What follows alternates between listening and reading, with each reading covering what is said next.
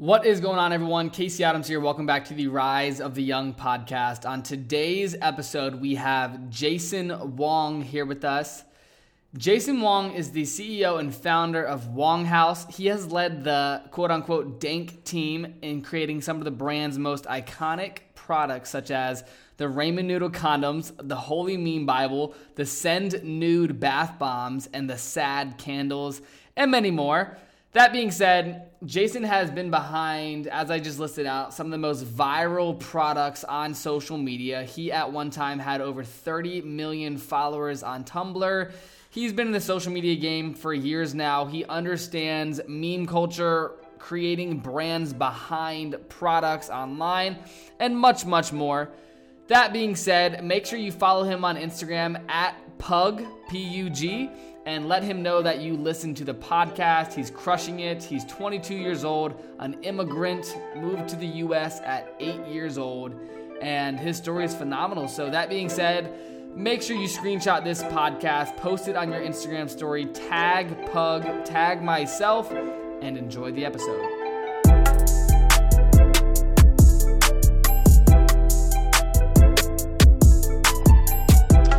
What is going on, everyone? Casey Adams here. Welcome back to the Rise of the Young podcast. Today we have Jason Wong on the show. Thanks so much for coming on, man. Thank you for having me.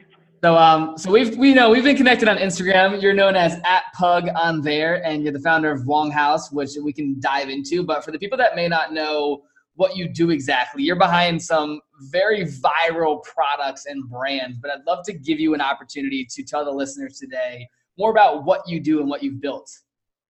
Yeah, so I started as a social media influencer back when I was around 13 years old. So back on the Tumblr platform, way before Instagram, had about 30 million followers. And that was really one of the first tastes of, not really fame, but like a lot of attention and having a lot of eyeballs on me. Yeah. And at a really young age, I understood that eyeballs meant money. So I was making money off advertisements. I was doing affiliate marketing way before it was really, what it is right now. And all those eyeballs transition into customers to buy products. And so I began building products, physical products like the Meme Bible, the Meme Bands, now a beauty brand, and just a lot of internal products that we built within the company, all really stemmed from the fact that I started really young and understood that eyeballs on the internet equals money. Got it. How old are you now? I'm 22. 22? Hell yeah. So the Holy Meme Bible, that's obviously a product that I'm sure so many people have heard of and seen, if not have personally played the game, but or the read the book and just the whole thing. What is that for people that may not know? Right. So the Holy Meme Bible is a kind of like a yearbook, if you will. Like at the end of the year, you always have at high school, there's things that happen during the year, the memorable things. I wanted to change that concept into things that we're all very familiar with. So the funniest moments in the year through the internet culture, the icons, the trends, the slang, the pictures that make our days a little bit better, and turn it into activities like Hangman, crossword puzzles, color in, finding where's Waldo, stuff like that, but in a meme format. And the purpose of making it at first was really just to have like a lighthearted product for everyone to enjoy. Because I personally felt like I was spending a lot of time on the internet looking at all this stuff, but I didn't really go back to reading books or like coloring stuff and doing things I used to really enjoy. So that was the first step of making it. And then eventually it got really popular. And it now became like a series of books that I release every single year. Very cool. What would you say is the key to building a viral product on social media? Because I'm sure so many people listening, that's one of their goals. They see case studies like yourself, but what is the first step based on your experience to launching a viral product that actually, does well in the social media world? So the key about viral products and viral content in general, like even making a piece of content, a picture that really go viral, is not really inventing the wheel, but seeing what's been working and plugging your own elements. So I'll take your Instagram, for example, like Build Your Empire. I love that Instagram. It's been, it's yours, right? Just for the clarification. So actually I stepped away from Build Your Empire. But no worries, you're good. Okay, but like I've been following it, but like even when you ran it, I noticed the content that you had followed a lot of the same patterns that worked out really well, and that's why it's so popular. Totally. Same concept and principle can be carried over to making products. So um, the context behind Meme Bible was that I noticed that there's an adult coloring book for coloring swear words, like saying the F word or whatever, but you can color in, and that book did about $1 million that year. So I was like, okay, cool. Can I, change that concept into something that I could do, and plug in my own elements into it? And all the other stuff that I created that went viral followed the same footsteps. And that's really it. You see what's been working and see if there's ways for you to change it up, change the angle, change the price point, and change the audience that it's being catered to. So that's really the first step to creating a viral product. Because other than that, it's really hard to find validations, and it's just really expensive to go for a new product with no validations behind it. Love that, man. So talk to me more about the other products you have. I know, going from the ramen noodle condoms to the Send News bath bombs. Like, talk to me about why these viral products and how did they come about? Because there's so many, different ways and avenues you could go down. So why these?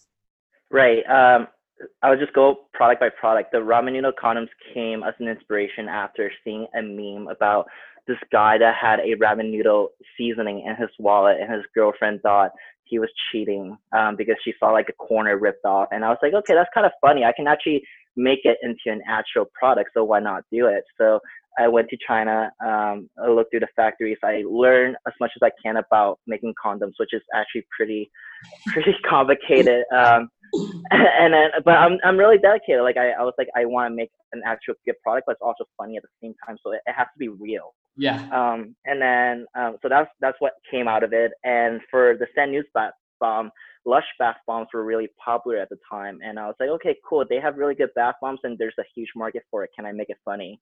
And the first thought was the Send Nudes phrase, which was a trending phrase at the time. And again, drawing back to what I see at Meme Bible was like seeing things that are working really well and putting it into products that are working well and marrying them together. And the Send Nudes bath bomb is essentially a bath bomb around like size of this, a little bit smaller, that says Send Nudes on it. Yep. And it's funny because people can take pictures with the Send News bath bomb while they're naked in the bathtub. Like, what other content can you get out of that? So those are kind of like context behind those two products, and they did relatively well because it's unique. Like, there's nothing else like it. We're not drop shipping. We're making it in America for some of these products, and people just love it. Love that, man. Where do you see an opportunity to create more viral products like this in 2020?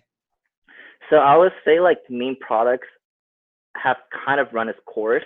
And the reason why is because memes in general have evolved a lot over the past 6 years.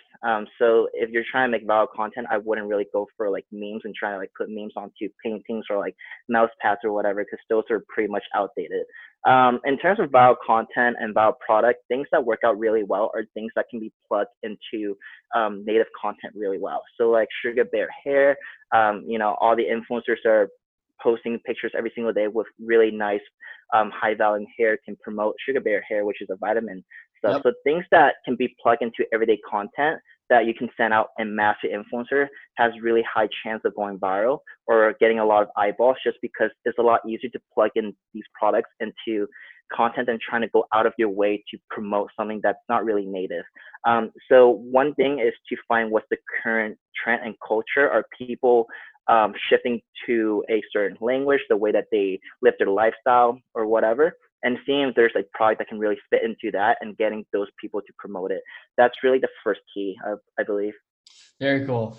Do you think just with everything, I think everyone's on social media right now, with quarantine, and there's so much content going out there and different memes happening.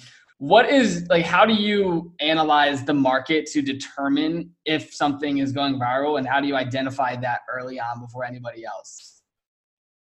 So the secret here, I'll tell you the secret, is that typically you don't find it before another person. You find the person who finds it, who doesn't have the capability of making it as big as you can, and you work off their ideas.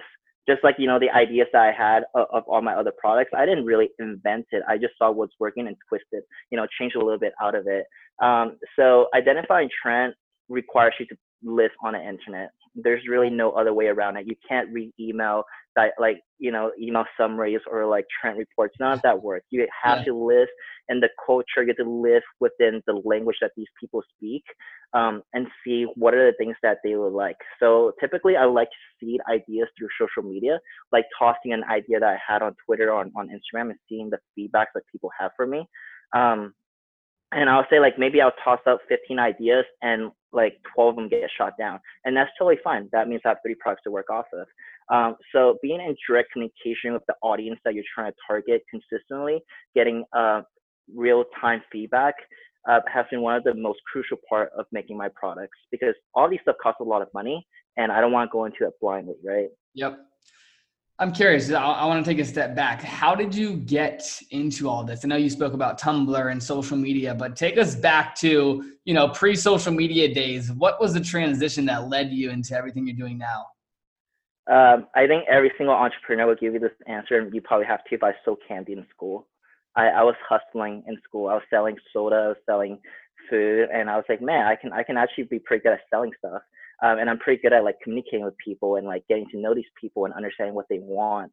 And it's those guiding principles that led me to build all these businesses. Because if you really look at a lot of our businesses, they all stem from principles that we have in ourselves. Like I would say, like within your own business, you really like to learn more about people. You're probably really curious as a kid. You're just intrigued by a lot of stuff, and you're like, okay, cool. Let me do a podcast to learn even more about it. So that's probably your guiding principle, right? Am Yep, I wrong? absolutely. So for me, it was always about trying to entertain people as a kid. I was a class clown. I would try to make people funny, because make people laugh, because it was the only way for me to make friends. When I first moved to America, I'm an immigrant, so there wasn't a lot for me to step back on. Mm-hmm. I just had to go for it. I had to make people laugh. I had to sell people stuff. I had to give people free candy just to make money. And all of that transitioned into building these businesses, because I want to build entertaining products. I want to make money by selling these products, and I just want to get my products across to as many people as I can through those qualities. Got it. When did you come to America? 2005. I was 8 years old. Okay. Well, when you came here, because I'm super curious about that story itself. I love immigrant stories are fascinating to me. When you got here, like what was your life then, and what was that transition like being 8 years old? You're conscious, what's happening, you're aware. So tell us about that. It was tough, not gonna lie, because it was just my mom and I moving to America. We didn't have a lot of money. We stayed with relatives. I lived in garage. Like I lived in the basement for a while too, and just trying to get by, because America, it's kind of hard for immigrants. A lot of people don't really get to experience that, but when you come to a brand new country and they speak a language that you have no clue about, you get teased a lot, you get bullied a lot, and you just try to fit in. And I would say like all those years, it was a constant change in how I view myself. I was having a lot of trouble with my identity. Mm-hmm. And it's just really trying to find a footing. And I think my footing was, making people laugh and trying to be there for people. So giving a lot more than receiving, and just keep doing that and that, getting myself into more doors, meeting newer people that can give me the opportunities that I have right now. Yep. Very cool, man. Where do you see the future of social media going, especially with new platforms like TikTok, and how Instagram is changing every day and adding different features and engagements, down, and you have to pay for awareness? Like, what's your current mindset, bringing it back to the social media conversation of the future of social, because you understand it so well and you've been an innovator in that world. So I'd love to get your thoughts on that. I think content creation will be will have a lot lower barrier of entry. Creators will be a lot more than any other platform, especially on TikTok, just due to machine learning algorithm allowing more people to shine regardless of how many followers that they have. Yep. We're noticing a trend with shorter content being the norm. So back in the day on Tumblr, there's a lot long form media. Then you got into YouTube that was doing 10-minute videos. And then Twitter came about with short form tweets. Vine came about with 6-second videos. TikTok came about with 15-second videos. So we're seeing that more and more people are creating content. So they, like, the viewers want to see more content in less time. So they're making more content in short amount of time so people can consume more. And that's a huge shift than what we had 5 years ago. in terms of creators, more small people are getting recognition rather than just the few that we're seeing on Instagram and Twitter. You know, on Instagram, if you have 0 followers, no one will see your stuff. On TikTok, if you have 0 followers, at least 100 people will see your video, just at least 100, because that's the first batch that they send out to. So we're seeing that with this new algorithm in mind, people are more confident in creating content because they're like, okay, I have 0 followers, but I'm still getting a lot of views on my content. Let's make more. So you're seeing a lot of rise of newer content creators, and a shift in the way that we consume content. That's really the general feel of what does shift in the next few years. Very cool. So regarding TikTok and like just that platform, how are you utilizing it, and how do you recommend brands tap into the new awareness that's available on TikTok? TikTok is currently our second largest driver in terms of revenue, only behind Instagram. And we have spent $0 on TikTok, zero. Wow. We've never paid anyone. And the key here was that we've worked with creators that are so small that they don't charge money, and we're probably their first sponsor. Wow. But they make really good content, because content creation on TikTok is actually pretty easy. The barrier of entry is low. So that means there's more creators for us to work with that aren't professionals. And for the most part, we're able to identify a key attributes between all these creators, like the way that they edit their videos, the way that they talk to their audiences. And we built an internal system to scrape all these influencers in like hundreds and thousands of rows, and reaching out to all those people at the same time and just sending them products to promote. And we create guidelines on like how to best promote the stuff based on the past videos that work out really well for us. So we're essentially cloning all these creators, because one, they're new, so they don't really have a sense of direction yet. So we're telling them how to make content. Wow. And we're telling them how to make content with our products in it. So if you like go on TikTok right now and you look into a hashtag DoLashes, you guys see all these videos that kind of look similar with all the creators that are different, and they all get hundreds of thousands of views, all of them. And it's because we know the type of videos that works out really well for us. So we tell each of these creators that work with us to make the same video. And we're kind of like duplicating ads in Facebook, but on TikTok. And that's really the thing that has been driving most of our success. There's really no other secret behind it. That's really it. Wow. So for example, as a tangible product, if these creators are making, these product videos on TikTok, you're driving traffic and, selling these products through the link in their bio, or how do you track that? Because I know it's a platform that, it's unique, it's new, and a lot of brands are testing with it, but how have you seen success with testing that to bring an ROI to your product? Right. So link in bio is a feature that not all accounts have, so we can't really link on that. And we actually don't ask any creators to put it in their bio. You can't link within a caption either. And the best you can do is, put the ad on the account, right? Yeah. But what we found is that a lot of people that see us on TikTok that really like our product goes to Google. So if you go on like Shopify's backend report that says source medium Google, and you're like, on the surface, you're like, okay, everyone just came from us by searching for us. We don't know where they really saw us. But in the Shopify account that we have on the back end, post checkout, we actually ask the customer where they found us. Got it. So after you buy the stuff, you check out, there's like, thank you, Casey, for purchasing. Here's your order number. Can you please tell us where you found us? And here's 50% off for providing an answer. And we're seeing that 70% of the people that check out always gives the answer, because they want a coupon for the next purchase, right? So that's how we're able to see attribution. A lot of people don't do that, but it's a free secret. Got it. Very cool. And regarding that, when people are checking out, you've seen a lot of people just saying TikTok. Is that more so the point you're coming to, of that's how you're seeing the conversions from TikTok, is just by a survey in a sense? Yeah, and it's statistically significant enough where we can see that it is the second largest driver behind Instagram, because a lot of people come to us through our Instagram ads or Instagram influencers. And we knew that already, but we didn't know if TikTok was working. So once we add in the option for people to pick TikTok, and there's a long time when we did TikTok without putting that as an option. And now that we did, we see that there's a huge amount of answers in terms of like which TikTok influencer they saw it from. They can put in their own response too, besides clicking the button. So that's been the most interesting part. Another key was tracking by coupon codes. We're seeing that a lot of creators that put coupon codes within their caption, their codes get used by the customers. Love that. Very cool, man. I want to sort of pivot the conversation just regarding, I wanted to touch on something we spoke at the beginning regarding just your Instagram. I've been following you on there quite some time, at Pug. Where does that name come from? Um, I I just saw it was available, so I took it. I got it off this guy actually. It's it's just guy that didn't really knew how to use Instagram, but he had the name, so I just like, hey, do you want to like give me your name? And it worked. And this was really long time ago, by the way. This was before people were really selling stuff. Okay. Like nowadays, people are selling usernames or selling like tick marks or whatever. But this was so long ago that username wasn't really that big of a deal. Yeah. Okay. So I got in really early. I have like for the most part, I have like these names within like all these platforms. I just kind of got used to having OGs. Yeah. No, I didn't know if there was like a deeper purpose behind Pug in a sense. I was like, okay, that's No meaning. I don't okay. even have a dog. Okay, I I don't thought it have was a like dog dog. related. No.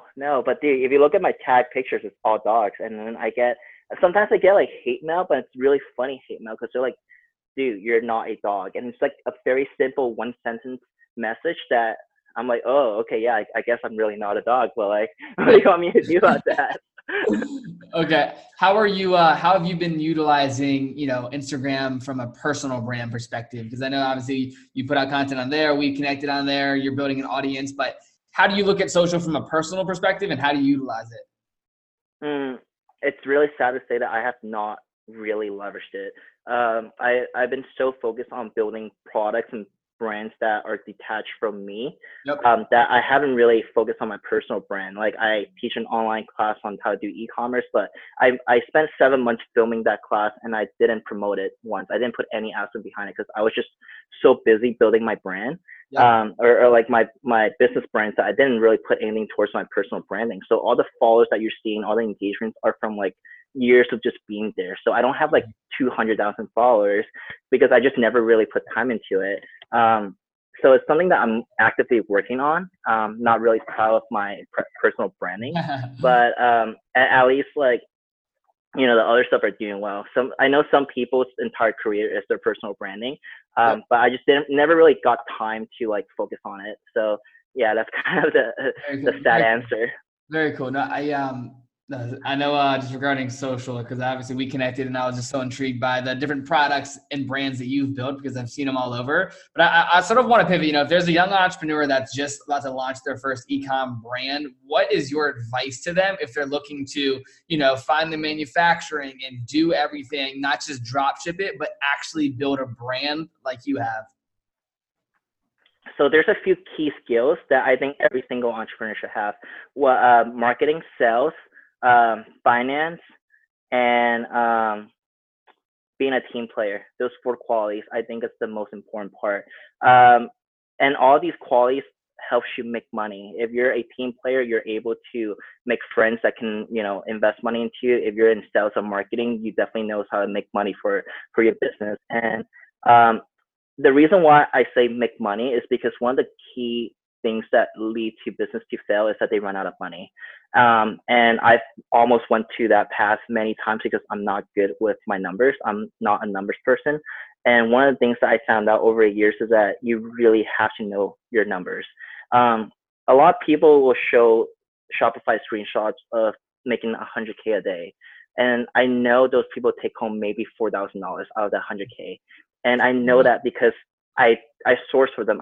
I do manufacturing and sourcing. So a lot of these people come to me to make their products. So I know their margins. And I see a lot of them flex Shopify dashboards, but they actually don't know how much money they're taking home. And there are some instances, I know some of my clients are actually making negative money at that number because all their expenses are so high. They're taking up like revolving loans. They're spending a lot of money on Facebook ads. They're spending on things that are not making them money.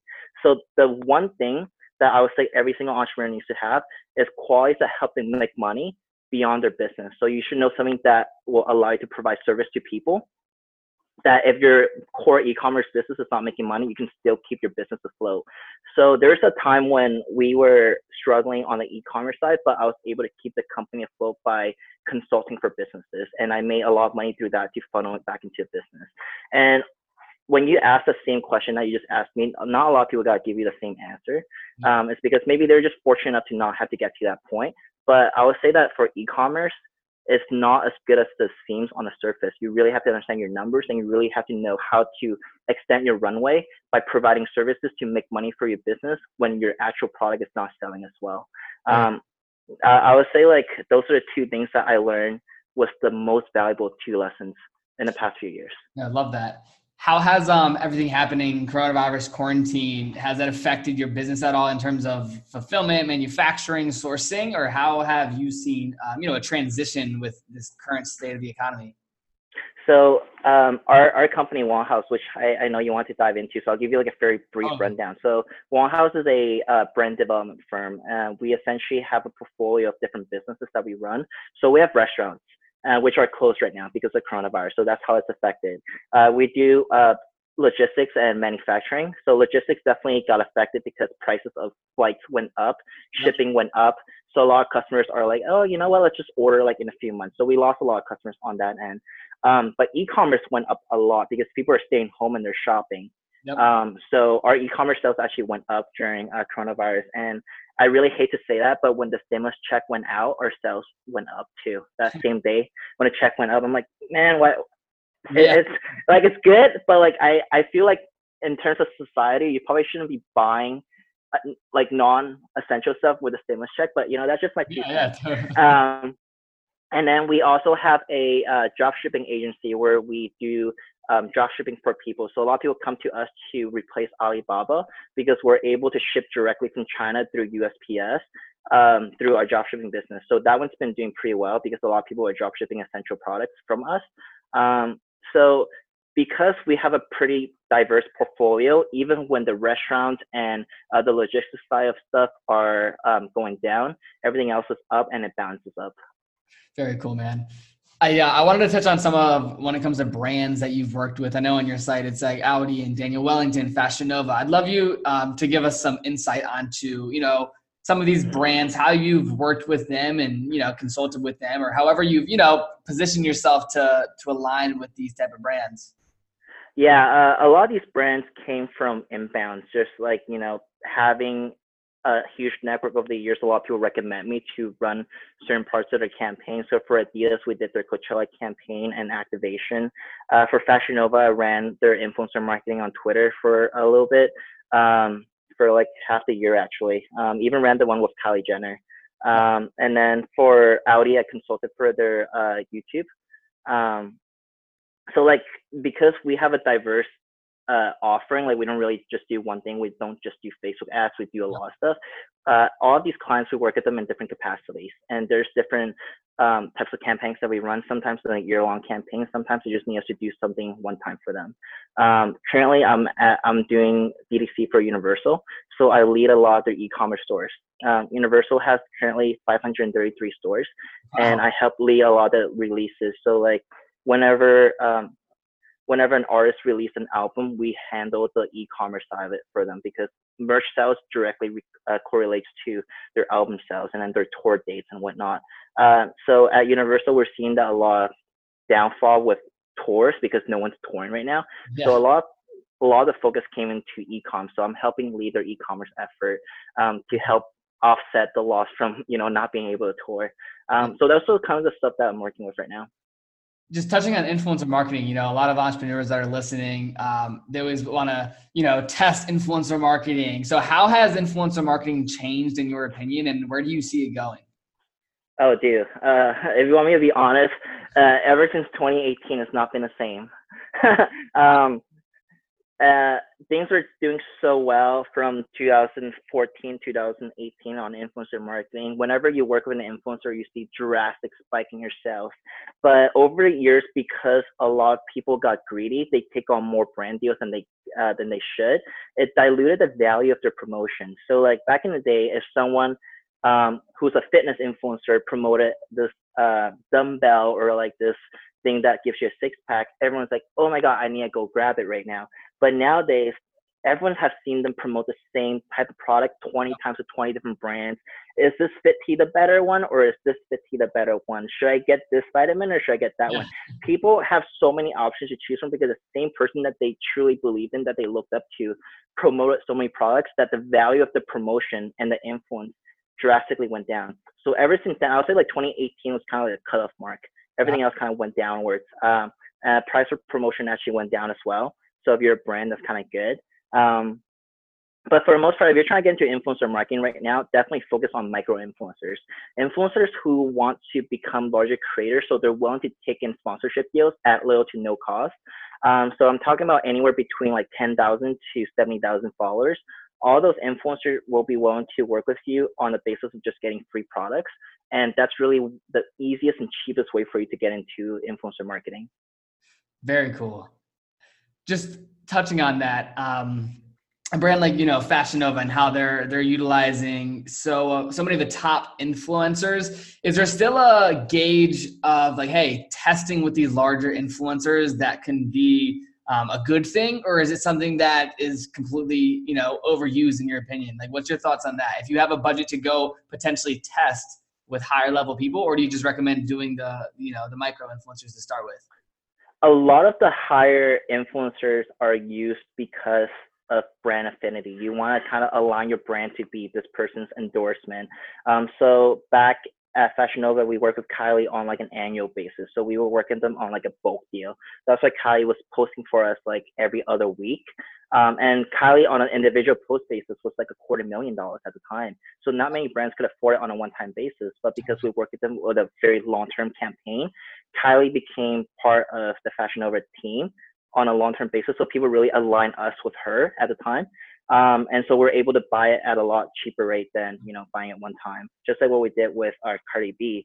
So all that has merit to it. And for a brand as big as Fashion Nova, it's totally worth it. But if you're just starting out as an e-com brand, or let's just say that you're doing like 100K a month already, I would say that to be the most efficient use of your money, don't really go with big influencers, because a lot of times working with big influencers buying you brand awareness, which may not have immediate return. And if you're like doing 100K a month, your profit is probably like 30K a month at most. You're not gonna spend 3 months of your profit to work with like an influencer for like $90,000. It's not worth it, because you're not getting it immediately. Like your cash flow is tight again.